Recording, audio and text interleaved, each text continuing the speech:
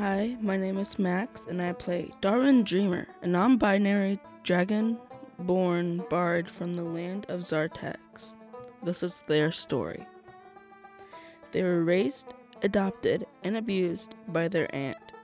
They went to a school called Monty Elementary, and they were bullied there because of how they looked.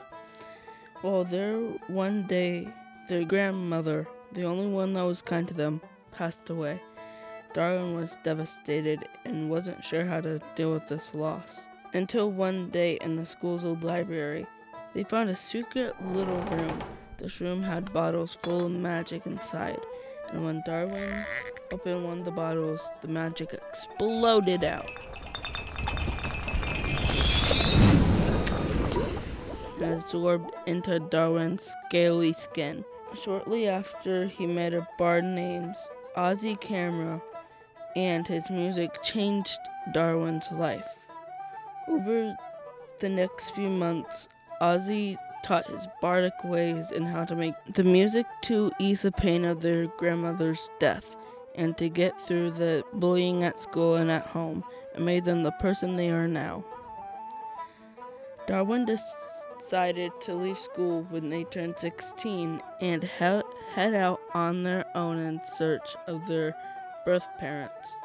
While playing music and singing for money on the streets in the region's capital city, Emberwick, a folded up piece of paper was dropped into their guitar case they had open for money.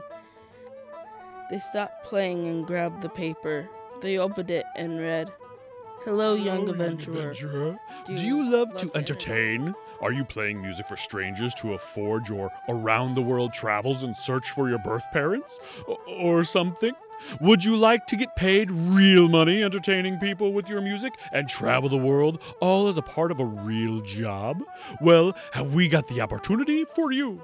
Come join Felvin Billowhold's Traveling Bazaar and go to exotic places and meet interesting people, all while entertaining our guests as they shop at our tents. You'll be keeping an eye and an ear out for anyone breaking the rules as well. Maybe some of the people you meet will know where your parents are, or some other random information you might want. I don't know. I'm just a piece of paper. All you have to say is, Yes, I would love to join." Then there was another tiny writing on the bottom, but it was written too small to read. Before Darwin knew what was happening, there was a rumbling, a bag thrown over their head, and they were gone to somewhere new. When the bag was off, Darwin saw that they were in a big tent with two others, an elf named Edward and a tiefling named Placard.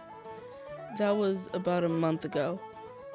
Currently, the bazaar is in the town of Blackridge, and that is where our story begins.